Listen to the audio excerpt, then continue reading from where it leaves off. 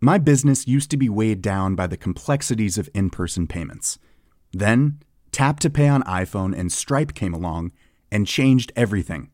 With Tap to Pay on iPhone and Stripe, I streamlined my payment process effortlessly. Now I can accept in-person, contactless payments right from my iPhone. No extra hardware required. What's truly remarkable is how I can cater to all of my customers' payment preferences. Whether they're using cards, Apple Pay, or other digital wallets, Tap to Pay on iPhone and Stripe ensure a smooth checkout experience every time. And it's not just me. Stripe helps businesses of all sizes, from local markets to global retailers, scale quickly and stay agile. To learn how Tap to Pay on iPhone and Stripe can help grow your revenue and reach, visit stripe.com/tapiphone. Hiring for your small business? If you're not looking for professionals on LinkedIn, you're looking in the wrong place. That's like looking for your car keys in a fish tank. LinkedIn helps you hire professionals you can't find anywhere else, even those who aren't actively searching for a new job but might be open to the perfect role. In a given month, over 70% of LinkedIn users don't even visit other leading job sites. So start looking in the right place. With LinkedIn, you can hire professionals like a professional. Post your free job on linkedin.com/achieve today.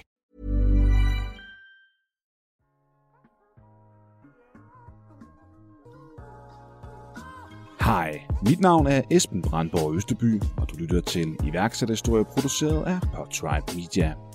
Iværksætter Christian Markedal er egentlig uddannet mekaniker, men i stedet for en hverdag på et værksted, sidder han i dag i spidsen for det værk, han var med til at stifte i 2018, nemlig Digital Guest, som er en digital løsning til hotelbranchens traditionelle gæsteservice. Men Christian har også haft andre iværksætterprojekter, og især en oplevelse derfra står klart for ham. Jesper Buch, han skrev direkte, fordi der prøvede vi netop det modsatte af det der med at være nede på jorden. Vi prøvede at gøre det finere, end det var, det vi havde lavet. Vi prøvede at få det til at lyde bedre, end det var. Og sådan en gut som ham, efter at have bygget Just Eat, kunne jo godt se igennem os. Så han skrev direkte dropslæstale og billig portvin, som han nogle gange er blevet citeret for efterfølgende. Og jeg tror godt, jeg kan følge det den dag i dag, fordi det er sådan lidt, hvorfor fanden havde vi ikke bare sagt tingene, som de var? Altså, vi er pisse dårlige, og vi aner ikke, hvad vi laver, men vi har en vision, der, altså, som du ikke vil være til kun i tvivl om. Det var sådan, den skulle have været leveret, tror jeg. Og hvad kan du så ellers glæde dig til? Jo, hør hvordan Christians forkærlighed til Spice Girls blev starten på hans første projekt. Hør hvordan Christian konkret har håndteret COVID-19-krisen med en anderledes tilgang til markedet. Og hør hvordan og hvorfor Christian i 2020 fik en ny ejerkreds, og hvad ærlighed har med det hele at gøre. Ellers har jeg ikke så meget med at sige en rigtig god lytterfornøjelse. Christian, ordet er dit. Jeg er født og opvokset i Aalborg, faktisk en lille smule uden for Aalborg, og der har ikke været noget iværksætteri i min familie eller noget som helst. Men nu når jeg sådan har haft anledning til at kigge lidt ned i historien, så tror jeg først, det er gået op for mig i en sen alder, at jeg lavede iværksætteri dengang. For at tage et eksempel helt konkret, så min far, han solgte kuglepenne. Han var handelsrejsende, stod der på hans visitkort. Det hedder vel bare Key Account Manager i dag, tænker jeg. Ja. Men han solgte kuglepenne rundt til alle de der Borg ID og Arnold Busk og de her forretninger. Og så en gang imellem, så havde man sådan nogle i magasin, hvor man kunne komme ind som kunde, og så kunne man få graveret sit navn i en kuglepenne. Det var stort dengang. Og så var det samme tid, som jeg gik i skole. Jeg var ikke særlig gammel. Og Spice Girls og Backstreet Boys, det var stort dengang. Og så spurgte jeg mig ja, det tror jeg, de fleste kan i vores generation der. Og det var jo okay at være dreng og kunne lide Spice Girls dengang. Yes, det kan jeg også godt huske. Billeder jeg mig i hvert fald ind. Men havde du også hæfter og sådan noget, hvor man kunne samle på fotobilleder fra dem og sådan nogle ting, og så byttede man dem op i skolen? Jeg havde hele lortet og plakater ja, på. Ja, yes. Nå, men, så fik også det på derinde. Præcis. Yes. Og en dag så tænkte jeg, at det kunne sgu da være meget sjovt, fordi tit så blev der kasseret nogle af de her kuglepinde, hvor der var en lille streg, der var graveret skævt eller noget på det. Og de blev bare smidt ud, og det synes jeg var synd. Og så spurgte jeg min far, om ikke jeg måtte låne den der graveringsmaskine. Og så pakkede han den i Volvoen, og så kørte vi ind på skolen. Og så spurgte jeg læreren i frikvarteret, om jeg ikke måtte stille et bord op ude på gangen. Jeg skulle nok gøre det hele selv. Der var ikke nogen, der skulle gøre noget, og jeg ville være klar, når frikvarteret var overstået til at lytte igen, ikke? Og så sælgede jeg det der bord ud på gangen, og så havde jeg graveret Spice Girls navn i kuglepettene, og så solgte jeg dem for en 20'er. Og så havde jeg jo tjent lidt nu, når vi skulle ind og have time igen. Og så var alle glade med at gå rundt med en personlig kuglepind med et Spice Girls navn eller Backstreet Boys navn på. Fedt. Og altså, jeg anede jo ikke, hvad det var, jeg lavede, men jeg synes bare, det var sjovt. Er det så også noget, du sådan har taget med videre? Ja, altså uden tvivl. Så hvis der er nogen forventninger om, at jeg kommer til at snakke om tal eller sådan nogle ting, så kommer jeg nok til at skuffe, fordi det er noget af det, jeg går meget lidt op i. Det skal være sindssygt sjovt. Og jeg tror lidt, det er sådan en tilgang, der hedder, hvis jeg selv kan personligt, det lyder måske lidt egoistisk, men hvis jeg selv personligt vokser af det, så synes jeg, det er sjovt. Det er nok lidt den der følelse af at, hvad kan man sige, springe ned fra en klippe, og så inden du rammer jorden, skal du nå at gro nogle vinger-agtigt, så du ikke smadrer ned i jorden og går i stykker. Ja. Så det er lidt den der med at tage beslutningen en gang imellem, og så må man jo, der sker noget magisk, når man har taget beslutningen, fordi så skal du derhen. Der tror jeg er sindssygt stedig i forhold til, at når jeg først har sat mig det for, så skal jeg også lykkes med det.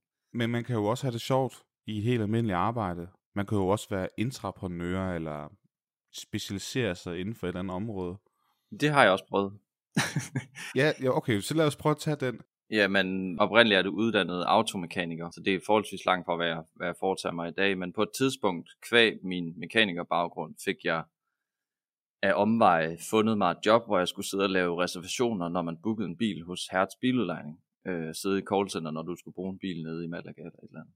Og det gik ret hurtigt med, at jeg så blev Key Account Manager, og så kort tid efter fik jeg, fordi der var en, der lige blev fyret, og timingen var rigtig og sådan noget, marketingansvaret for hele Danmark. Og det endte med, at jeg lavede et motorsportsteam med en stor gul racer, som kørte rundt på Jyllandsringen.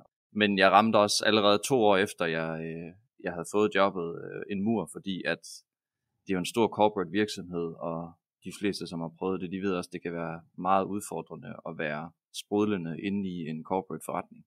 Så jeg havde fantastisk løn og en kæmpe stor BMW og frihed til at gøre, hvad jeg ville, men det var også røvkedeligt, når der sådan er bånd på. Altså, der er jo ting, man må og ikke må i så stor en virksomhed, og det tror jeg ikke, jeg fungerer så godt med. Nej, altså, er det sådan en følelse af, jeg har ikke, altså jeg har stået på gulvet i nogle butikker og sådan noget, men jeg har ikke været sådan en kæmpe virksomhed i den forstand der. Altså er det sådan en følelse af, at det hele bliver bare blevet tørt og frustrerende, at man ikke rigtig kan rykke på ting hurtigt? Det er et godt spørgsmål, hvad det er, der gør det, fordi at jeg tror, det er en utålmodighed for det første, som der kan være nogle processer og nogle procedurer, som er der bare fordi det er corporate, og ikke af nogen andre grunde. Og jeg er sådan indstillet, at hvis ikke det giver mening, hvis jeg ikke kan få et svar på, hvorfor kan vi ikke gøre det her, som giver mening, så bliver jeg sådan lidt modsat til at tænke, nej, så gider jeg ikke. Men det er nok sådan en utålmodighed, og så skal jeg hele tiden, har jeg også fundet ud af efterhånden, have følelsen af, at der bliver bygget noget, eller skabt noget, hvis det bliver for meget. Jeg er helt klart også start-up-typen, frem for drift-typen. Det skal jeg tvinge mig til faktisk i den rejse, vi er på nu, og drifte. Fordi jeg ved godt, det er det værd i det lange løb, men jeg er klart mest stimuleret af at starte op. Jeg synes, at tænke over det der med, når man så går fra starten op til driften. Altså, ja. Vi har jo den her nye YouTube-serie, som vi kører, hvor Jakob Nøje Nørgaard fra Istaldo, som jo også lavede Peneo, som var et børsnoteret selskab. Han siger sådan på et tidspunkt, fordi det går ret godt for dem. Ja. At han er bange for, at de går i drift. Altså, de skal hele tiden være i udvikling. Og det er sådan lidt det, jeg også hører dig sige. Altså, I er på en rejse nu, hvor ikke i opstartsfasen længere, altså I er i gang, I er etableret. Men gør det noget? Er det ikke bare et sundhedstegn? På sådan en rejse her, så er der jo rimelig mange milepæle af alle mulige slags. Altså, det er jo fedt i sig selv, men jeg tror også, man får anledning til, hver gang man rammer sådan en milepæl, hvad er det egentlig, der giver værdi, og hvad er det, jeg synes er sjovt, fordi du har ret i det der med, at man kan løbe rigtig stærkt, og så en gang man lige står op og tænker, hvorfor er det, der hele tiden skal ske noget? Hvorfor kan man ikke nyde den der? Og det synes jeg egentlig også, jeg gør, men jeg har nogle gange prøvet at være noget andet, eller så tænker man sådan, burde jeg ikke også nyde noget mere det her med drifter? Burde jeg så ikke bare lære mig selv at være en bedre drifter, fordi det er jo nødvendigt og sådan noget der. Men jeg må også bare erkende, at det er jeg ikke. Altså der har jeg jo, og det er også vigtigt at sige, grunden til, at vi lykkes med det her, som vi lykkes med nu, det er jo, fordi der er en frygtelig masse dygtige folk involveret. Men jeg har decideret, fordi jeg har lavet mange sjove projekter i løbet af tiden, hvor mange af dem er blevet til noget, der har fået, altså det har fået en sindssyg masse omtale, både på tv og i aviser og alt muligt med tidligere projekter.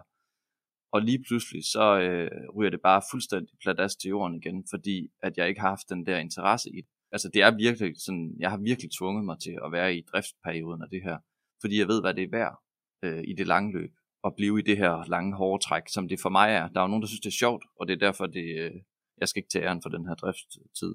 Nej, det er klart, at det selvfølgelig er med alle de gode folk, som har været med på rejsen, og som stadig er det, der har en stor fortjeneste i det. Det synes jeg er fedt, at du lige giver cadeau til det. Men jeg tænker også med den erfaring, du nu har haft med de forskellige projekter, du har været en del af, og det, som du laver nu, du må have gjort noget andet. Altså, må der være en erfaring, der har sagt dig, at du så på en eller anden måde skal kompensere det, altså den der frygt for at gå i drift. Ja, og jeg tror, det er sådan en central del af iværksætteri, når man snakker om det, og det er jo, man kommer nok til at nævne mange klichéer i sådan noget her, men jeg kan i hvert fald mærke dem tættere og tættere på kroppen, det som man har hørt andre iværksættere snakke om, i alle de podcasts, jeg selv har lyttet til og sådan noget. Og det er jo det der med at finde det, man er god til, og så lade nogle andre gøre det, som man ikke er så god til. For at tage et eksempel, så startede jeg den her forretning sammen med en gut for 4,5 år siden, er det vel nu, som havde en ambition om at få en fornuftig og sund forretning, men ikke havde de store armbevægelser sådan i det lange løb, var egentlig meget tilfreds med at drifte. Og det endte med, at vi også rejste kapital igennem en investor, som havde samme temperament, og til sidst havde vi 5 ejere i ejerkredsen, og så faktisk lige for nylig, da corona ligesom ramte der i april-marts måned, der var vi på vej til at lande den 6. investor i ejerkredsen, og i hele det forløb der kunne jeg bare mærke, faktisk den dag, hvor vi sad og skulle underskrive papirerne på den nye investor, der skulle træde ind som den 6. mand, at jeg var færdig med det der temperament, som der var i den gamle ejerkreds. Og der er jo ikke noget galt med dem, man har haft forretning med osv. Det var bare ikke et match længere. Og derfor så satte jeg mig ned og sagde til min co-founder, for det første så tog jeg lige hjem og sov på det, og så satte jeg mig ned og sagde, jeg holder meget af dig, og vi har lært meget af hinanden, og det har været en fed rejse, men vi skal ikke fortsætte. Så enten så køber I mig ud, eller så køber jeg dig ud. Og det startede så en 1,5 måned lang forhandling.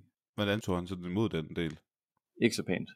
Og det kan jeg godt forstå. Altså jeg har ikke børn eller noget endnu, men jeg kunne forestille mig, at det er at sætte sig ned og sige til konen, nu vil jeg skilles, og så skal vi jo lige finde ud af, hvem der mest fortjener at have børnene. Fordi det er enormt emotionelt at sætte sig ned og tage sådan en snak, og jeg gjorde mig også mange tanker inden.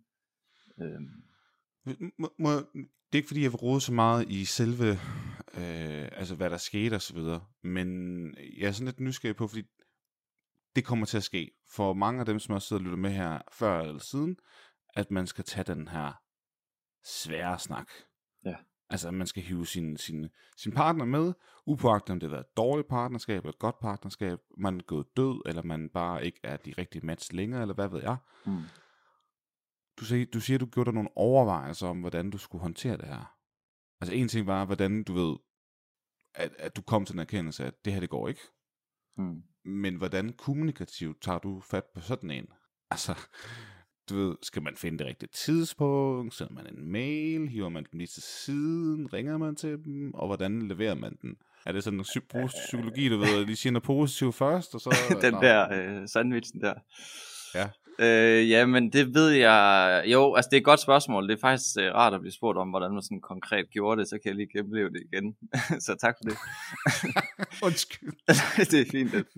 Men helt konkret så var vi jo så heldige, at der var corona på det her tidspunkt, så medarbejderne var sendt hjem, og det gjorde, at der var lidt ro på kontoret, og så havde jeg jo stået i bruseren et par dage efter det der sidste møde, vi havde med den nye investor, og ligesom tænkt over, hvordan fanden skal jeg levere den her, og jeg ved godt, det bliver lidt ømtåligt og sådan noget. Så det er jo med et hjerte, der sidder helt op i halsen, at jeg går ind til ham den morgen her. Så har jeg sagt til den ene medarbejder, der var der ud over mig, som i dag er partner, at nu når jeg har sagt det her, så går jeg, bare så du ved det, så går jeg hjem, fordi jeg havde brug for at lave et statement på en eller anden måde. Så det vidste jeg ville. Og så havde jeg tænkt mig at sige det på en pæn måde, hvor jeg ligesom sagde, der er ikke noget imellem os to, altså det er ikke personligt eller noget som helst, men jeg er nået til et punkt, hvor sådan og sådan og sådan, og der var jo nogle punkter, som man kunne slå ned på, som både ham og jeg er kendt til. Og så var mit eneste mål egentlig bare, at jeg vil gøre det den her gang, fordi man har jo kredset lidt op en varm grød, det er jo ikke sådan, at det bare kommer ud af den blå luft, sådan en beslutning. Så der har været noget op til, så jeg har egentlig bare sat mig selv en regel om at så sige, men det er nu. Og der sker et eller andet magisk, når man egentlig siger til sig selv, nu er jeg færdig. Jeg tror, at nogle gange har jeg hørt nogle venner sige det sådan, hvis de har sagt et job op eller et eller andet, så er det sådan, når først det er gjort, så er man egentlig ligeglad med udfaldet, fordi du skal bare have dit budskab igennem, og så er det bare med at holde på. Og du har besluttet dig inderst inde, at det er slut nu. Så jeg anede ikke, hvad der ville ske bagefter, og jeg var enormt nervøs, og jeg svedte af helvede til, og hakkede sikkert også i ordene, og fordi det var enormt følelsesladet, der sidder over for et menneske, der har fulgt en så længe, og man har fulgt dem. Men jeg havde besluttet mig. Hvis det giver mening. Ja, det synes jeg, det gør. Cool. Ja, du var bare en sink med dig selv. Altså, hvad hedder sådan noget? Du var... Ja, det var det eneste rigtige at gøre, kan man sige. Ja. Altså, og det er nok der, hvor jeg kan, altså, når jeg sådan kigger tilbage, så er det der, hvor jeg sådan er i mit S. Det er, når jeg er i synk med mig selv. Jeg er enormt dårlig også til at være taktisk, og til at være sådan, det er måske forkert sagt, men forstå mig ret, det skal give mening, det jeg foretager mig. Ellers så har jeg enormt svært ved at arbejde med noget som helst. Ja. Huha. Det var fedt, at du gad sådan sætte et ord på det, synes jeg. Fordi der er 100% nogen, som kommer til at opleve det. Det har du også tidligere gæster, der har oplevet. Ja, og det er fucking svært. Det vil jeg bare gerne lige bakke op til dem, der sidder derude. Men det er jo sådan lidt ligesom, hvis man har været i et parforhold i mange år, som ikke fungerede. Altså, det bedre skulle egentlig sådan at få sat ord på det. Ja, og man kan godt veje op, om det er, om nogen træder, altså om kemien er der, eller om man selv, fordi meget af det, der er sket op til sådan en beslutning, det er jo også enormt meget selvindsigt, sådan at kigge ind og så sige, er det ikke bare mig? Er det ikke bare mig, der er et eller andet med? Så burde jeg ikke også bare være lidt mere nede på jorden og sådan og sådan? Og på et tidspunkt så endte jeg bare med at tænke, nej, fordi det passer meget bedre det andet her. Og så er der bare ikke kemien. Og det er sådan, det er jo en lang sådan beslutning op til at tage sådan en eller en tankevirksomhed op til at tage den der beslutning. Men man kan sgu godt, det tror jeg de fleste kan, hvis de virkelig dykker ned i maven, så mærker, er det rigtigt eller er det ikke rigtigt for mig. Og det er jo ikke fordi man træder nogen over tæerne. I det lange løb, så gør man alle en tjeneste. Altså. Yes, ligesom hvis det var et almindeligt parforhold. Lige præcis. Ja, for det er jo et ægteskab af en eller anden art. Ja, det er det, 100%. Og nu bliver man skilt. Ja. Det tog så 1,5 måneder, kunne jeg forstå. Og jeg vil gerne komme tilbage til, hvad der så er sket siden da, og alle de her ting her. Nu stak den lige af med det her emne her, men vi skal jo faktisk lige tilbage. Ja. Og jeg beklager, at vi ikke lige får den kronologiske rækkefølge til lytteren her, men det er jo sådan kommer der nogle gange nogle snakke, som og det synes jeg var rigtig fint, at de får sat nogle ord på os. Men du nævnte jo, at du havde jo faktisk en del projekter, som du lavede ved siden af, at du arbejdede hos, var det Hertz? Ja. Hvad var det for nogle projekter? Og sådan helt konkret, hvad lavede du der? Jamen, jeg kan prøve sådan meget kort lige at ridse op. Da jeg var 18, der startede jeg, mig og min gode ven, som jeg var i lære med, vi købte sådan en 40-fods container med bilstyling. Dengang der var det fedt at style sine egne biler, og jeg var lidt en Brian, tror jeg man må kalde det. Så vi købte sådan en container, og så lavede vi en webshop, og det var sådan lavpraktisk. Vi kunne se det yderste lag af, hvad der var i den der container, og så sagde han, den koster 200.000, og så regnede vi hurtigt på, at hvis der er cirka så meget i den, så kan vi sælge det på en webshop, og vi kendte en eller anden, der kunne bygge en webshop dengang, der var det sådan ret nyt. Og så sagde vi ja tak, så lånte han 50.000, og jeg lånte 50.000, og så lånte vi 50.000 af hans forældre, og så lånte vi 50.000 i banken, fordi de havde sagt, vi vil godt låne jer de 50, hvis I selv finder de 150. Og så havde vi jo lige pludselig den der container fyldt med dele, og så hans forældre havde en begravelsesforretning i Aalborg, og vi havde ikke noget sted at lægge alle de der dele der, men de havde så det her lager, og der var ikke rigtig plads derinde, så det endte med, at alle de her bildele, de lå i kister, altså opbevaret, fordi vi skulle jo have et eller andet sted til dem. Så hver anden dag, der kørte mig, eller Søren, som han hed, hjem fra vores arbejde, og så sendte vi varer. Dengang der sendte man jo bare varerne, når der var en, der lavede en online ordre, og så håbede man bare på, at de betalte. Og så havde vi et par sjove sommer på det. Og så, det er sådan lidt den første rigtige ting, jeg har lavet. Så lavede jeg, da jeg flyttede til København nogle år senere, sådan en portal. Nogen har måske hørt om Autobottler i dag, hvor man kan gå ind og få tilbud på sit værkstedsbesøg.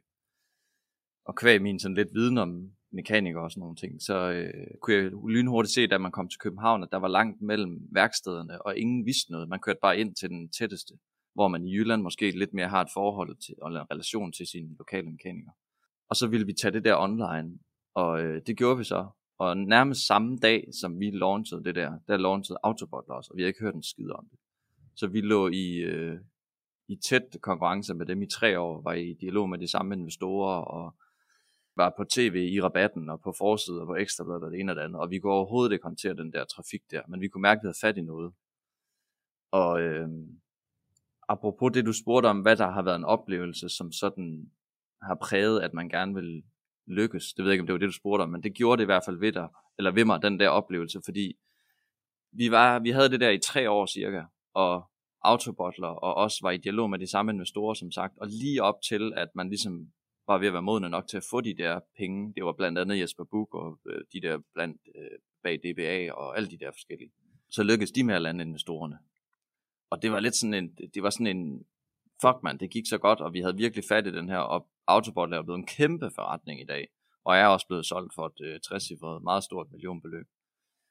Og den satte sig bare i mig, ikke på en negativ måde, men på sådan en måde, hvor jeg tænkte, min hjerne, den kan sgu godt finde ud af, og selvom jeg kommer fra et værksted, og jeg kommer op fra Aalborg, hvor janteloven måske er lidt mere udspillet end normalt og sådan noget, jeg kunne sgu godt finde ud af at udrette noget op i mit hoved, så jeg tænkte, okay, det skal jeg det her. Jeg skal lave iværksætteri, fordi jeg kan få idéer. Og det tror jeg sådan, det plantede sig lidt efter den oplevelse der. Jeg ved ikke, om jeg bare snakker i en eller anden retning her, men... Nej. For det første er det rigtig interessant at høre, at du var konkurrenten til Autobottler, som rigtig nok blev en kæmpe succes. Først i Danmark, og så altså også i udlandet. Ja. Jeg kan også afsløre, at jeg også sidder og snakker med en af dem, som har co-founded det, om vi eventuelt skulle fortælle den historie på et tidspunkt. Det var rigtig interessant. Men, hvad hedder det... Jeg har mødt gutterne efterfølgende, og vi kan sidde og grine, at vi sad og spiste rugbrød med smør på, og kæmpede lige så meget på begge sider. Man skulle jo egentlig bare, hvad kan man sige, have slået sig sammen dengang. Altså det er jo så lige til nogle gange, at så sent som i går ringede jeg til en virksomhed i Estland i forhold til Digital Guest, som vi kører nu, ikke? Og simpelthen, det er en direkte konkurrent, men simpelthen bare ringe til dem og sige, hvor er I, og hvor er vi, og kunne det måske være, at vi skulle samarbejde, i stedet for at løbe efter de samme kunder og kæmpe for den samme sag, og det skulle vi nok have gjort dengang. Det er så sjovt, du nævner det her, fordi det er også noget, der lige er sket i YouTube-serien. Det var så med Jannik Lavec fra Logger, som blev ringet op af en konkurrent fra UK. Okay. Og det var jo også det, der skete i Løvens Hule med dialekt og citatplakat. Ja. Måske var det egentlig sådan en anledning til sådan, for lytterne, som sidder og lytter med her, at man har jo nok nogle konkurrenter et eller andet sted. Altså, sker der egentlig noget ved at bare ringe til dem, altså, og så sige hej? Nej, det synes jeg ikke. Altså, det synes jeg måske dengang, fordi at man kunne have sådan en tendens til at sidde og tænke, nej, det er vores idé, og vi skal have så stor en del af kagen som muligt, og en hel masse af mine omgivelser. Det er jo tit det der, når man ikke er så erfaren endnu, så lytter man typisk på sine omgivelser, og så er man måske lidt præget af det. Og så en frygtelig masse erfaringer efter, kan man så ligesom mærke efter, hvad synes jeg så egentlig selv, helt isoleret set, bare er det rigtige at gøre. Ja. Der tror jeg i hvert fald ikke, jeg er til kun det tvivl, hvis jeg ser nogen, der er interessante. Jeg er heller ikke bange for at række ud til dem og sige, I er fucking dygtige, kunne vi lave et eller andet sammen? Altså, vi er måske knap så gode til det her, men rigtig gode til det her. Og det var lidt den, vi tog i går. Og heldigvis var der åbenhed for det, så hvem ved? Altså, jeg har en god ven, der har været med til at skabe det, der så i dag er blevet til Quick Order, og lige er blevet fusioneret med en stor norsk virksomhed. Ja, Mads Vederkopf. Ja, lige præcis. Jeg kender så ikke Mads personligt, men jeg kender Jakob. Men han har været med fra Rostlok-tiden, som var det, der blev fusioneret op i Quick Order efterfølgende. Yes. Og vi har en investor, som også er investor i Quick Order, og jeg ringede til ham inden, og så sagde jeg, kan man godt bare ringe? Sådan, og, du ved, og hvordan gør man det? Hvordan er den der første approach til en virksomhed, som man potentielt gerne vil købe eller fusionere med? Og så tog han det bare ned på et niveau, Stefan der, som han hedder, og sagde, men det er nøjagtigt det samme, der lige er sket med Quick Order og WeOrder i Norge. At man rækker bare ud, og så er man ærlig, altså helt nede på jorden ærlig, og så siger, vi har de samme udfordringer, som vi har. Og vi tror, correct me if I'm wrong, at I er lidt dygtigere på de her områder, og vi er så til gengæld rigtig dygtige her. At fordi det, der kan ødelægge sådan noget, tror jeg, det er jo ikke tal, man sidder og snakker om, og alt det her i starten. Det er jo sådan nogle emotionelle ting, og varme ting, som hvordan er jeres kultur, hvordan sætter I pris på at behandle jeres medarbejdere, hvordan arbejder I med salg, Altså, hvor ser I det her henne? Hvad var motivationen til at starte virksomheden i sin tid? Og der tunede det bare fuldstændig ind på hinanden. Så hvem ved, om vi lige om lidt har fusioneret med en estisk virksomhed. Og er blevet, nu må vi se. Ja. Hvor det, jeg synes, det er et vildt interessant emne. Jeg tror slet ikke, vi snakker så meget om lige præcis det her emne med sådan at fusionere virksomheder. Og det er fordi, jeg sad sådan og tænkte på, om man skulle have haft en mailer. Altså man simpelthen skal hyre nogen til sådan at sige, at sådan række hånden ud på vejen af en. Simpelthen for at undgå bias og kunne snakke med de der tal der. Men du har ret i starten. Det er jo ligesom med så mange andre ting. Sådan er det også nogle gange i kunderelationer. Og når man skal have en co-founder eller investor, så taler man måske mere om match. Altså hvem er du, og hvad laver du, og du ved, hvad inspirerer dig og så videre. For sådan ligesom se, om der er det personlige match også, ikke? Ja, og præcis igen, det der med, at det giver mening. Altså, der tror jeg bare, jeg er lidt drevet af noget, der giver mening. Det var det samme som igen til den der forhandling, der skete, hvor jeg købte min co-founder ud. Det gav mening for mig at gå en ny vej. Derfor var det også helt naturligt for mig, at jeg tog forhandlingen selv, hvor han havde en advokat på, for eksempel. Fordi jeg vidste godt, hvad jeg ville sige. Jeg kendte godt mit budskab, og jeg vidste godt, hvor jeg ville hen af. Og det samme med den her. Hvis vi havde sat en eller anden mailer på i starten, da vi rakte ud til den virksomhed i går, så havde jeg ikke mærket hans energi og grunden til, at han skabte den virksomhed, dengang han gjorde det for 6 år siden. Og vi havde ikke fået de der grin i starten, og det der med, vi havde jo ikke, altså man sidder jo lidt med følelserne uden på tøjet, man sidder sgu også lidt med krummet til, når man laver det opkald, og han tækker frem på skærmen der over Google Meet, ikke?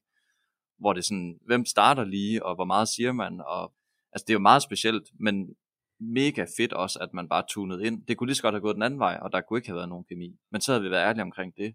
Så der er noget magisk i at bare sige tingene, som de er. Vi synes, vi kunne være bedre sammen. Lad os tale om det. Og så sagde jeg på mødet, lad os gå herfra, uden at konkludere noget. Men bare sige, altså bare blive enige om der er grund til at mødes igen eller ej. Og det var der så, heldigvis. Men det er jo i sådan en proces, der er det følelserne, der kan spænde ben. Fordi lige pludselig når man til, hvad skal det så hedde? Hvem skal være direktør for det? Og hvad for en kultur skal vi føre videre? Og hvad for nogle medarbejdere skal vi have og ikke have? Og det ved jeg ikke endnu, men det er en af de der oplevelser, som jeg synes er vanvittigt sjove, fordi det er lidt den der Pippi Langstrømpe, men det har jeg aldrig prøvet før, så det skal jeg sgu nok finde ud af. Og det synes jeg er mega spændende. Jesper Buch sagde vist også inde i Løvens Hule til Citatplakat, som jo var den sidste citatvirksomhed, som de investerede i, at hvis det er sådan, at man skal lave, altså Nordens største, altså hvis man skal lave en rigtig vækstsucces, I er de 2 største, så skal I konsolidere, ikke? Mm. Og det er jo egentlig også en interessant tankegang, fordi vi har jo altså også en situation her i landet, hvor vi ikke er så gode til at bygge kæmpe vækstvirksomheder, altså unicorns. Vi er gode vilkår for iværksætteri og sådan i grundessens, men hvis det er sådan, at vi ikke tør at gøre de der ting der, og nu er der selvfølgelig også nogen, som gør det, som Creek over det her, som fusionerer med et norsk selskab, men det synes jeg bare, det er vigtigt at tænke på, at fordi man har 100% lagt mærke til både virksomheder i Danmark, og måske også i udlandet, og måske også i den fase, hvor man tænker, skal vi også til at kigge lidt ud over grænserne og så videre. Hvorfor ikke tage fat i dem? Jamen jeg synes det, fordi tit når man hører sådan en historie, som man, altså en eller anden virksomhed fusionerede med en eller anden, eller de lavede et salg, eller sådan et eller andet, så går tit sådan og bearbejder det, og måske tænker, jeg kommer til at opleve det selv, og så den der, fra at det er en kæmpe stor, jeg kan huske fra første gang, jeg skulle skrive en mail, dengang jeg lavede den første virksomhed, og der så stod direktør i e-mail-signaturen til ham, man skulle skrive til, så sad jeg jo 2,5 timer og ventede på at læse mailen igennem 1000 gange, inden jeg trykkede send, og i dag der betyder det intet, hvad der står, og det er lidt det samme her, bare i større skala. Når man hører historien udefra, så tænker man altid, det må være helt vildt, sådan tjekket proces og alt muligt, når man fusionerer 2 virksomheder. Men det er jo sjældent, nu aflever jeg måske mystikken i alt sådan noget, men det er jo sjældent, der er særlig meget i det, hvis man bare selv går ind og er sådan rimelig nede på jorden. Og det er den stil, jeg godt kan lide. Man kunne sikkert gøre det på andre måder, meget mere formelt og sådan noget, men så tror jeg også, man får et meget mere formelt output. Det giver super, super god mening. Lad os prøve sådan at komme tilbage til, så I lavede jo en konkurrent til Autobottler der. Lavede du andre projekter, inden du gik i gang med Digital Guest? Ja, og det var, i forhold til det, vi snakker om, så er det faktisk meget sjovt lige at nævne, at det var Jesper Buch, som vi lige nævnte tidligere, der investerede i Autobottler lige foran næsen på os, og vi havde været i dialog med ham også, og meget var på det der med sådan at, hvad kan man sige, få nogle erfaringer. Så Jesper Buch, han skrev direkte, fordi der prøvede vi netop det modsatte af det der med at være nede på jorden. Vi prøvede at gøre det finere, end det var, det vi havde lavet. Vi prøvede at få det til at lyde bedre, end det var. Og sådan en gut som ham, efter at have bygget Just Eat, kunne jo godt se igennem os. Så han skrev direkte drops læst tale og billig portvin, som han nogle gange er blevet citeret for efterfølgende. Og jeg tror godt, jeg kan følge det den dag i dag, fordi det er sådan lidt, hvorfor fanden havde vi ikke bare sagt tingene, som de var? Altså, vi er pisse dårlige, og vi aner ikke, hvad vi laver, men vi har en vision, der, altså, som du ikke vil være til kun i tvivl om. Det var sådan, den skulle have været leveret, tror jeg. Men det var bare lige en lille sidehistorie. Martin Thorborg har i den nyeste episode af vores YouTube-kanal givet sparring til vores 4 iværksætterdeltagere. Elsker du ham også for at være lige frem og klar i spyttet, så tjek vores kanal ud, når du har hørt episoden her. Da jeg så ligesom, de fik nogle investeringer, så lykkedes jeg med at sælge vores software, så vi nogenlunde kunne holde skinnet på næsen. Men jeg endte alligevel med en gæld på 250.000 eller sådan noget for det der projekt. Og så skulle jeg jo ligesom op på hesten og finde et eller andet igen. Og det var det tidspunkt, hvor der var, hvor SEO var blevet stort. Websites var blevet stort, og så skulle man ligesom til at søgemaskineoptimere op imod Google. Og det tænkte jeg, det vil jeg sgu gerne lære, det der SEO. Det synes jeg lød spændende. Så ville jeg finde et eller andet, som der ikke var særlig meget om på dansk, men som der var en masse om på engelsk, fordi så tænkte jeg, så kan jeg bare oversætte det, og så ved jeg, så får jeg et direkte resultat, om jeg kan komme op i søgeresultaterne. Og det der var noget om der, som ikke var på dansk, det var en masse om tattoo, altså tattoo-stilarter og alle sådan nogle ting. Der var næsten ikke noget på dansk content omkring det på nettet. Så jeg satte mig dag og nat og fandt engelske artikler, og så skrev jeg den om til dansk, og så lavede jeg sådan en blog, ganske almindelig blog på WordPress. Og så gjorde jeg det i nogle måneder. Lige pludselig så var der 2.000 besøgende, og så var der 5.000 og 10.000 og 20.000 besøgende om måneden på den der side der. Og så kendte jeg en på Fyn, der kunne lave hjemmesider, så sagde jeg, kunne du ikke prøve at lave det om til sådan et magasin? Det kunne være meget sjovt, fordi det fandtes ikke. Og så lavede vi det om, så det blev sådan lidt mere magasinagtigt, ligesom at kigge på Ekstrabladet og alle mulige andre, og der var nogle annoncekolonner, hvor man kunne lægge nogle annoncer ind og sådan noget. Og så havde jeg lige pludselig Danmarks største online tattoo-magasin. Og jeg har altså ikke nogen tatoveringer eller noget selv. Jo, en lille bitte en, fra da jeg var 18, ikke, som de fleste måske har. Og så lige pludselig blev vi approached af den største tattoo-expo, der skulle afholdes ude i den grå hal ude på Christiania, om vi ville være hovedsponsor. Og jeg tænkte, det vil jeg da gerne. Nu har jeg alligevel det her magasin, så hvorfor ikke? Og så hang vores logo lige pludselig rundt i hele byen, og da vi blev bedt om et logo, der havde vi selvfølgelig ikke et logo, så det skulle vi lige lave først. Yes. Og så kom jeg ud i den der grå hal, og tattoo-maskinerne summede derude, og jeg havde fået en stand derude, og alt det der, fordi man jo var sponsor. Og så lige pludselig får jeg bare stukket en mikrofon i hovedet, hvor at der er lyd ud i hele hallen. Og de spørger, hvad er Tattoo Lounge i øvrigt for noget? Og jeg aner ikke, hvad jeg skulle svare. Og jeg kan stadig ikke huske, hvad jeg har svaret. Fordi det var jo slet ikke mig, det der. Altså, og efter arrangementet skulle jeg skrive en artikel om nogen, der havde hængt i sådan nogle kroge op i loftet. Og altså, det var helt fucked up. Men det var en fantastisk oplevelse. Og jeg kan huske noget fra den, hvad kan man sige, den der branche. Der var aldrig kontrakter. Det er meget modsat af det, vi laver nu. Der er kontrakter på alting. Der er måske en bandit eller to i de kredse der, kan man sige. Men der var sådan der var virkelig sådan en, på en eller anden måde usagt respekt over for hinanden, at hvis man aftalte noget, så gjorde man det. Og det var helt magisk. Altså, man holdt altid sine løfter. Og man behøvede ikke papir imellem hinanden. Og det kan jeg huske, det tog jeg sådan med derfra. Det der med at bare være nede på jorden, bare give hånd, og så bare gøre det i aftale. Det er jo da også en ret stor værdi, kan man sige i sig selv.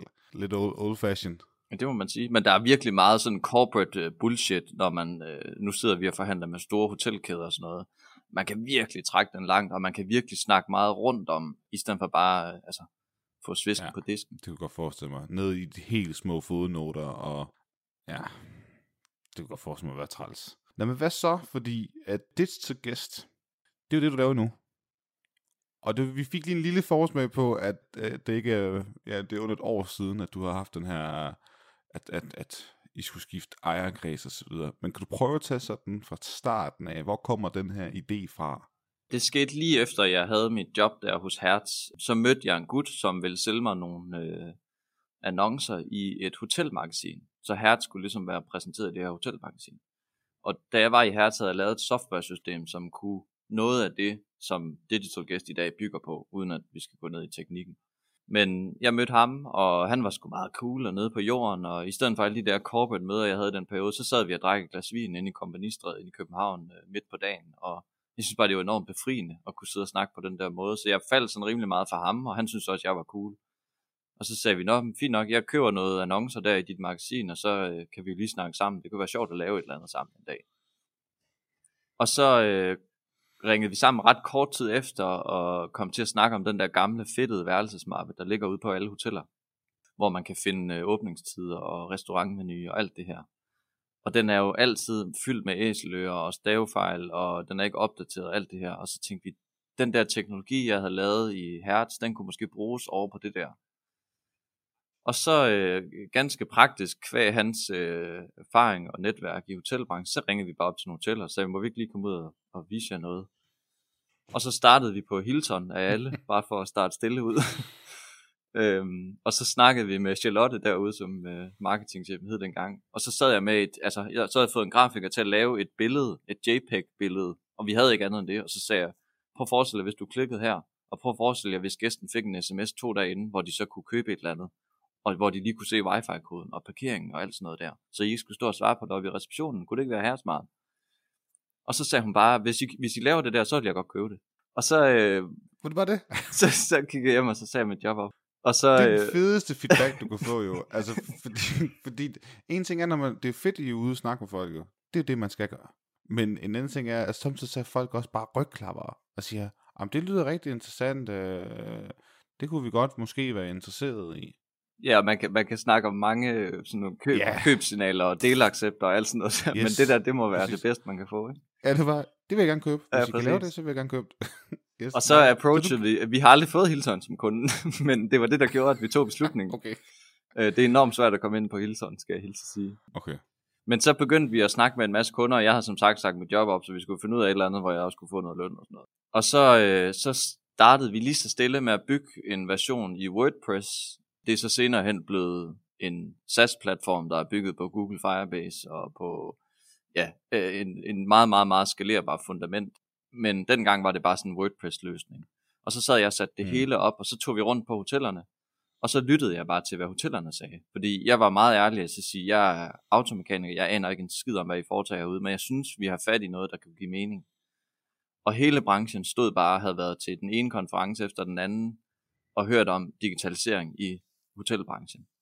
Og så fandt vi lynhurtigt ud af, at hvis vi skulle lave det her, og sende det her information til gæsterne, så skulle vi integrere med hotellets systemer.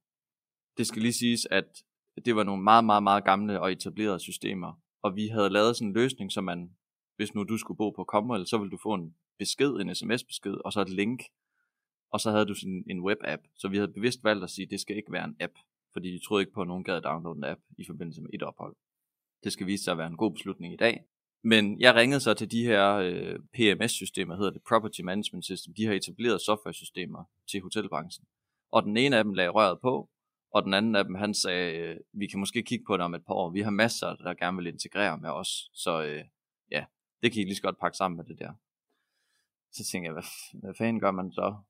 Og det er så noget, jeg ved ikke om det er unikt, men når først jeg har sat mig for, at vi skal lykkes med det, så lægger jeg røret på, efter man har fået et nej, og så tænker jeg, hvordan gør vi så?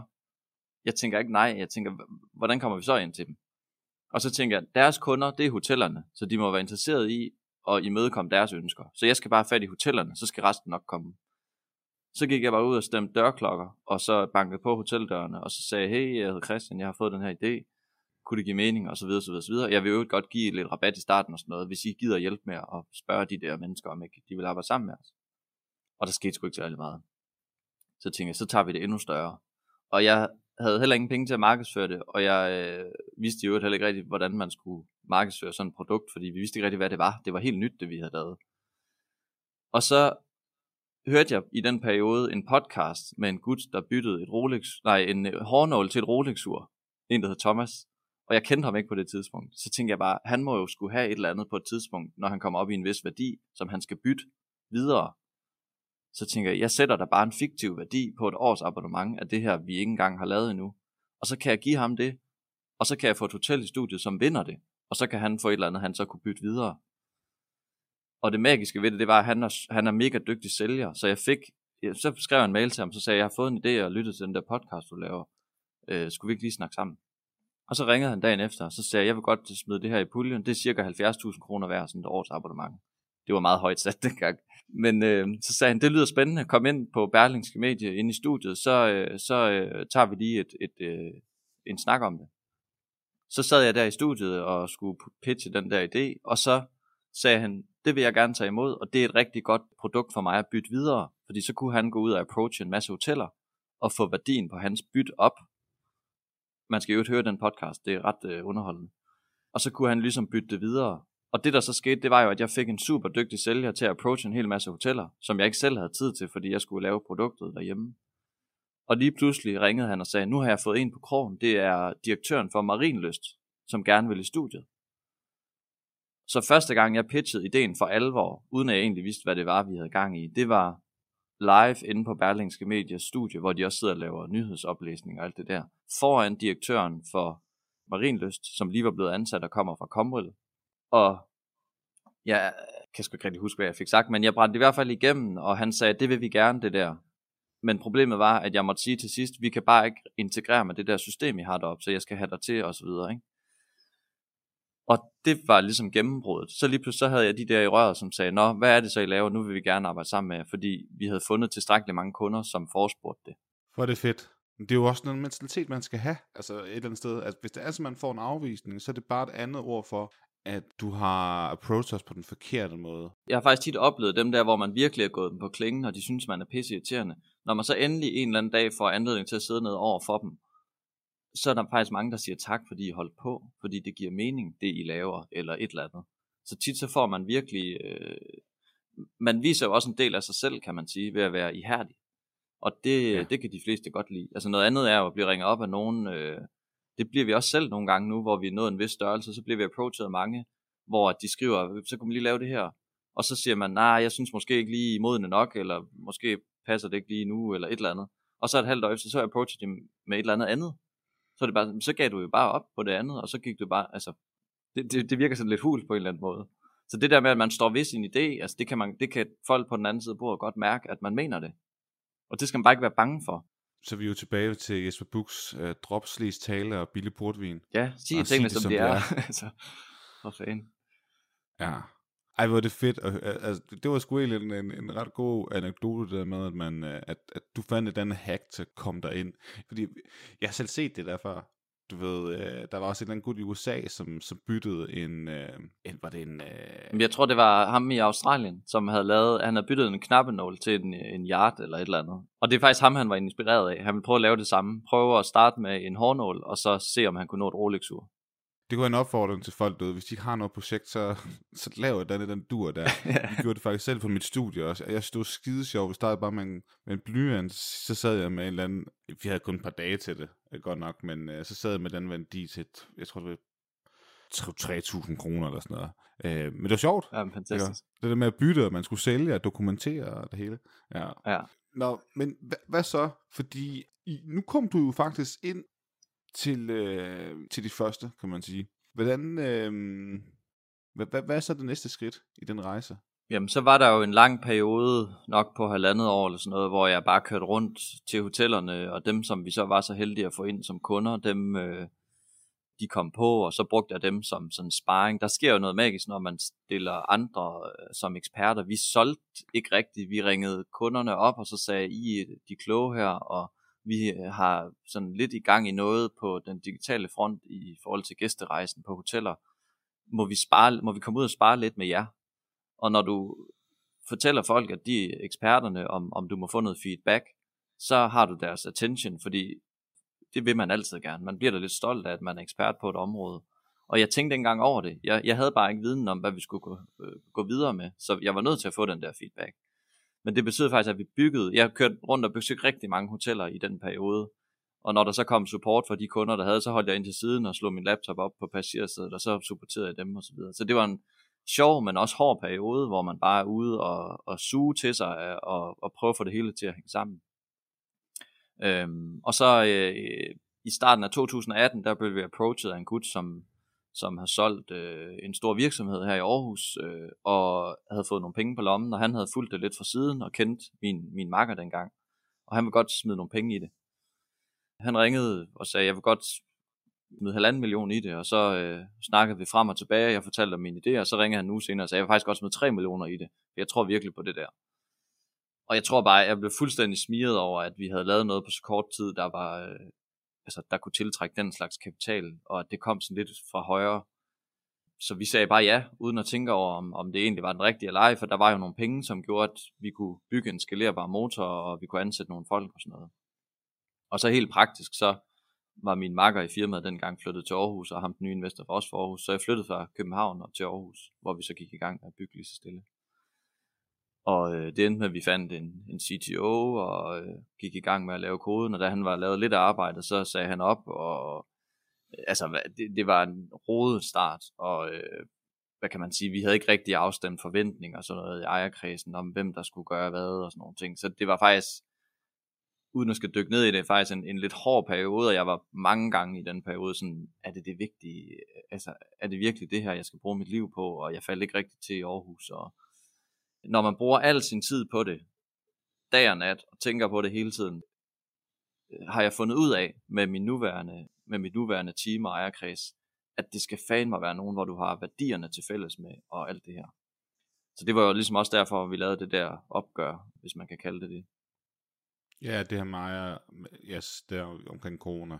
Ja, og så var der er måske en ting, som er sådan rimelig skelsættende i forhold til, hvornår vi fik fart på, sådan, og det var i 2017, sommeren, der hvor vi havde været i gang i 1,5 år, der blev jeg via en gut, der var i vores ejerkreds på det tidspunkt, inviteret til at holde et oplæg inde i Børsen af alle steder. Og der skulle automekanikeren altså ind og snakke om digitalisering i hotelbranchen, og jeg var inviteret som ekspert. Og det i sig selv er jo meget komisk, fordi at, jeg vidste ikke rigtig, hvad det var, vi havde gang i på det tidspunkt. Men jeg havde da i hvert fald en idé om, hvor vi gerne ville hen. Og ikke nok med det, så var jeg også blevet inviteret til at stå skulder ved skulder med det, der var på det tidspunkt vores allerstørste konkurrent. Og det var ikke bare 10 minutter, det var 2 gange en time, vi skulle stå med de allervigtigste topdirektører i hotelbranchen, der var i publikum, ikke? Og jeg tror, hvis nogen havde åbnet døren lige inden og sagt, du kan bare løbe, så havde jeg sgu nok gjort det. Men da man først kom i gang og fik snakket om det, og folk kunne mærke, at man havde en idé om noget, som faktisk gav mening i branchen, så fik vi en masse gode spørgsmål og en masse snak og en masse folk, der efterfølgende sagde, det vil vi godt hjælpe jer med det der, og vi har nogle idéer til, hvad I kan gøre og sådan noget. Så det tror jeg lidt, hvis man skal snakke om et milepæl, så var det selvfølgelig det. Der var rigtig mange hoteller, der viste interesse derefter. Ikke som skrev kontrakter eller noget som helst, men som hjalp med at få det formet til noget, som kunne blive et reelt produkt og sådan noget. Men det er jo meget fedt, at folk de gerne vil hjælpe jer. Men du snakkede om, at de ligesom var med til at sætte fart på. Altså, hvordan, jeg skal bare forstå korrekt, det er fordi, at der var en masse, som lige pludselig gerne vil samarbejde med jer. Ja, så helt konkret, så var der jo nogen, som synes det var fint, det der, som gerne ville købe det. Og på det tidspunkt vidste vi ikke, at det var et SaaS-produkt eller noget som helst. Jeg havde bare hørt, at det er ret smart at lave en abonnementsforretning, fordi det kan blive mange penge hver en dag.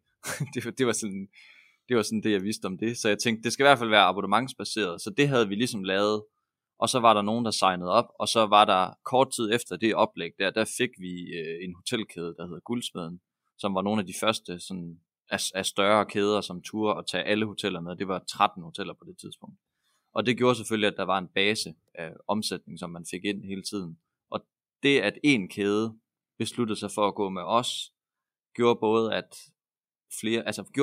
flere hoteller turde det, fordi der var mange, der kiggede på Guldsmeden hotellerne som værende dem, der ligesom sætter standarden. Det er dem, der tager skridtene og first mover i alting. Så det var en kæmpe, kæmpe gevinst at få dem med. Altså det var et blåstempel i sig selv, ikke? Det er det absolut. Og så havde vi fået nogle Comwell hoteller med, vi havde fået Marienlyst med og Vejle Fjord, og nogle af de der, som er, hvad kan man sige, sådan ikoniske hoteller i Danmark, som de fleste kender. Og det betyder bare, altså hotelbranchen skal man vide, hvis man kommer ud fra, det er en stor familie. Og tit så joker vi med, at vi skal nå at sælge til hotelmanageren, inden at han er videre til det næste hotel. Der har man lige sådan et vindue. Og alle kender hinanden, så hvis man opfører sig ordentligt, og man holder, hvad man lover, så tror jeg egentlig, man kan i alle brancher. Men her, så kan man komme rimelig langt her og få et godt ry på ret kort tid. Hvad så med hele det her corona noget? Nu hørte vi jo så lidt om, at I fik en investering og en ny ejerkreds. Det må jo så være dig, der har købt din tidligere partner ud, fordi selvom det var dig, der kom og sagde, at nu skulle der være et skift. Ja. Men hvordan, fordi I er jo i hotelbranchen. Altså, er I ikke ramt af corona sådan virkelig meget? Jo, altså lige der, hvor corona ramte første bølge der var hele verden, tror jeg, altså hele kloden var jo bare i chok, så der skete intet. Og det var det samme her, der skete simpelthen ingenting, og vi havde flere kunder, der gik konkurs. Og så var der jo en ret god sommer for hotellerne, fordi alle danskere skulle ud og holde ferie i Danmark og sådan noget. Så de fleste hoteller, som ikke lå midt i byerne, de havde faktisk rigtig gode sommer, og mange havde bedre sommer, end de havde de forrige år. Men der var også nogle i byerne, som det var rigtig hårdt for, og der gik vi faktisk ud og sagde til kunderne, at I skal ikke betale for vores produkt. Det var en kæmpe risiko, fordi det er jo hele vores indtægt. Så vi sagde, I skal ikke betale for Digital Guest. Vi skal ikke være dem, der er med til at køre jer i sink. Og det var selvfølgelig for at vinde noget goodwill. Så kom hjælpepakkerne, hvor man kunne få 75% af faste udgifter. Og det betød så, at vi ringede ud igen, og så sagde vi, det I kan få dækket af hjælpepakkerne, det får I selvfølgelig fra det offentlige. Så giver vi stadigvæk resten fra vores side, så det stadig er omkostningsfrit. Og det betyder for det første, at vi vandt en rigtig stor tillid i den periode der hos kunderne. Så der var mange, i stedet for at sige det op, så beholdt de det faktisk, indtil de havde råd til at betale for det igen. Men rimelig stor risk fra vores side. Jeg skal love dig for, at min gamle ejerkreds der, de var sgu ikke enige med mig i den beslutning. Men den holdt jeg ligesom på, at vi skulle tage. Ja. Og så er det jo det heldige med os, at vi laver et digitalt produkt, hvor vi tager nogle fysiske ting væk. Vi tager for eksempel telefonen ved sengebordet væk, så du kan ringe direkte fra din egen telefon. Vi gør sådan, at du kan bestille room service direkte fra din smartphone. Og det er alt det her med, at man tager berøringer væk, så vi turer godt. Vi sad og snakkede om det længe, men vi turer godt med den nye ejerkreds og sige, det er nu det timing, der er bedre end nogensinde før for et digitalt produkt i hotelbranchen. Og det har så vist sig, at det faktisk er rigtigt, og vi har lige haft de bedste måneder nogensinde i vores historie, de sidste 2 måneder. Ikke bare i corona, men i hele virksomhedens historie. Så man kan sige, hele branchen kigger lige nu på digitalisering og tager så mange touchpoints væk derude fra hotellerne. Og det formede vi også en historie omkring, så al vores markedsføring under corona har jo heddet, at man skal være coronasikker, når hotellerne åbner op igen, så gæsterne skal røre ved så lidt som muligt. Men alt kan stadigvæk ske, skal jeg også huske at sige, fordi nu kommer anden bølge, og det har ramt, så der er konkurser igen og sådan noget. Men det går stadig den rigtige vej isoleret set for os, men vi holder lidt igen med at fortælle vidt og bredt om det, også i respekt for hotelbranchen. Heldigvis får vi at vide af mange hotellerne, at det er rart at se, at der er nogen, der rent faktisk vækster i de her tider. Det er sådan lidt et frisk pust. Jamen det er jo dejligt, altså at der er så nogen, der ligesom tager teten. Og jeg synes også bare, der var en ting, jeg kom til at tænke på, da du nævnte det her med, at de skal være coronaklar. Men det var også fordi, at lige præcis i de her tider her, også hvis det er sådan, at du er i en branche, hvor du er rigtig, rigtig ramt, rejsebranchen for eksempel, ja. Så det er jo nu, at du skal tænke anderledes. Det er nu, du skal sidde og revurdere, hvad er vores why? Er der andre forretningsmodeller, vi har overset? Det er nu, man går ud og snakke med kunderne for at tale mere med dem og forstå forbrugerprocesserne, adfærden, deres behov og alle de her ting her. Og det kommer faktisk lidt tilbage til det, vi snakkede om tidligere. Det her med at være i drift eller i udvikling. Altså det er lige nu, af alle tidspunkter. Jeg tænker bare, det må du da af alle mennesker måske i virkeligheden give mig ret i. Det er lige præcis nu, at du skal udvikle. Ja, og der er det er meget, meget rigtigt, det du siger lige der, og der er 2 typer mennesker. Der er netop dem der, som drifter, og som er fuldstændig, det er ligesom om de er uden arme og ben, når der er en krise, hvor man skal udvikle sig. Og så er der dem, som siger, okay, det her det er muligheden for, at vi kan gøre noget bedre, så vi er klar på den anden side. Jeg tror, det er sådan lidt en floskel, eller et kliché, den der med, at i stormvejr, der er der nogen, der bygger vindmøller, og andre bygger læhegn, ikke? Og yes, det er lidt den der, så mig personligt er jeg mega trigget af det, der sker lige nu, og jeg synes, det er altså helt vildt spændende at få gjort branchen klar til at være digitalt klar på den anden side af corona. Men der er rigtig mange hoteller, vi approacher lige nu, som siger, nej, det er ikke lige det rigtige tidspunkt, og vi har ikke tid og alt det der, og det er sådan lidt, I har altid i verden lige nu. Det er lige nu, I skal gøre det. Og så er der andre, som ringer og siger, nu har vi tiden til det, og vi har set på det der længe, men lige nu har vi medarbejdere, der er sendt hjem, og de kan sagtens sidde og sætte det her op, så vi er klar og sådan noget. Så det er simpelthen 2 typer mennesker, der er med at gøre lige nu. Udover at det så i virkeligheden er gået rigtig fint her i coronatiden, hvad er status egentlig ellers i Digital Guest? Jamen, det har været en vild tid, mildt sagt, siden den der forhandling og nye ejerkreds og sådan noget, hvor vi er gået fra at være 4 medarbejdere til at være næsten 30 nu. Og det er jo på et halvt år. Og så kan vi så også... tusind tak. Tusind tak. Så kan vi også prale af, at vi er i 12 forskellige lande og har over 130 hoteller nu, som benytter platformen. Så noget tyder på, at beslutningen om, at timingen til et digitalt projekt i hotelbranchen, det er bedre end nogensinde før. Og Christian, jeg synes i hvert fald, det er super sejt, at I formåede at vækste så meget på kun et halvt år. Det synes jeg, det er imponerende. Tusind tak. Christian, det var en fornøjelse at tale med dig. Jeg vil ønske dig alt muligt held og lykke fremover. Tusind tak, Esben. Det var en fornøjelse at være med, og god fornøjelse med jeres nye YouTube-projekt også. Det er spændende. Tusind tak. Det var altså historien om Digital Guest, fortalt af Christian Markedal. Ellers har jeg ikke så meget med at sige end tak, fordi du lyttede med. Kan du have en rigtig god entreprenant dag, til vi høres ved. Hej.